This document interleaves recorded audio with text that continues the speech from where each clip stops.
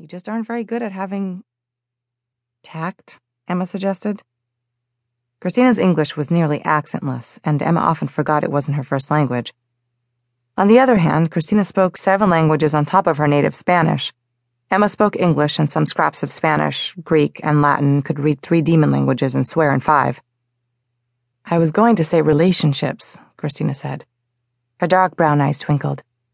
I've only been here for 2 months, and you've forgotten 3 dates with Cameron, skipped his birthday, and now you've dumped him because it was a slow patrol night. He always wanted to play video games, Emma said. I hate video games. No one is perfect, Emma. But some people are perfect for each other. Don't you think that has to be true? A strange look flashed over Christina's face. Gone so quickly, Emma was sure she'd imagined it. Sometimes Emma was reminded that however much she felt close to Christina, she didn't know her. Didn't know her the way she did Jules, the way you knew someone whose every moment you had shared since you were children. What had happened to Christina in Mexico, whatever had sent her running to Los Angeles and away from her family and friends, was something she'd never spoken of to Emma. Well, said Christina, at least you were wise enough to bring me along for moral support to help you through this difficult time. Emma poked Christina with her steely. I wasn't planning on dumping Cameron. We were here, and he called, and his face came up on my phone. Well, actually, a llama came up on my phone because I didn't have a picture of him, so I just used the llama. And the llama made me so angry, I just couldn't help myself. Bad time to be a llama. Is it ever a good time, really? Emma flipped the steely around and started to ink a sure-footedness rune onto her arm. She prided herself on having excellent balance without runes, but up on her roof it was probably a good idea to be safe. She thought of Julian, far away in England, with a sting at her heart. He would have been pleased she was being careful.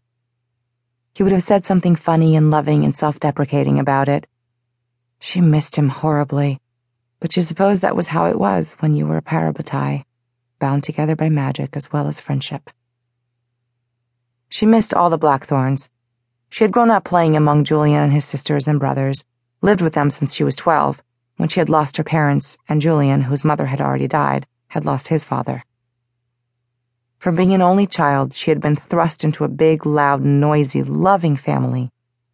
Not every part of it had been easy, but she adored them. From shy Drusilla to Tiberius, who loved detective stories.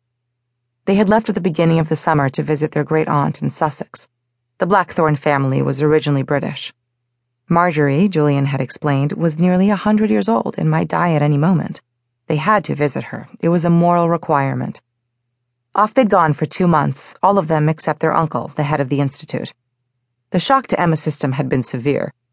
The Institute had gone from noisy to quiet. Worst of all, when Julian was gone, she felt it, like a constant unease, a low-level pain in her chest. Dating Cameron had not helped, but Christina's arrival had helped immeasurably.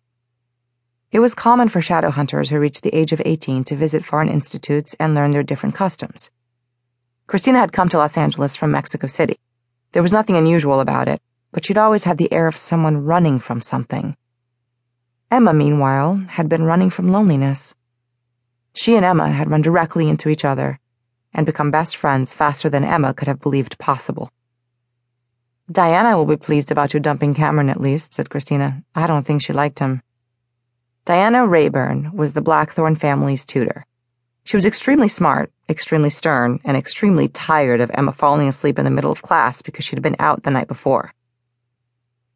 Diana just thinks all relationships are a distraction from studying, Emma said.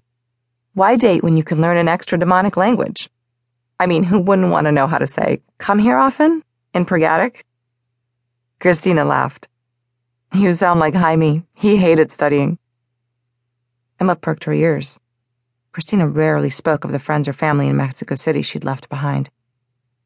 She knew Christina's uncle had run the Mexico City Institute until he'd been killed in the Dark War, and her mother had taken it over. She knew Christina's father had died when she was a child, but not much else. But not Diego. He loved it. He did extra work for fun. Diego? The perfect guy? The one your mom loves? Emma began to trace a steely over her skin, the far-sided rune taking shape on her forearm.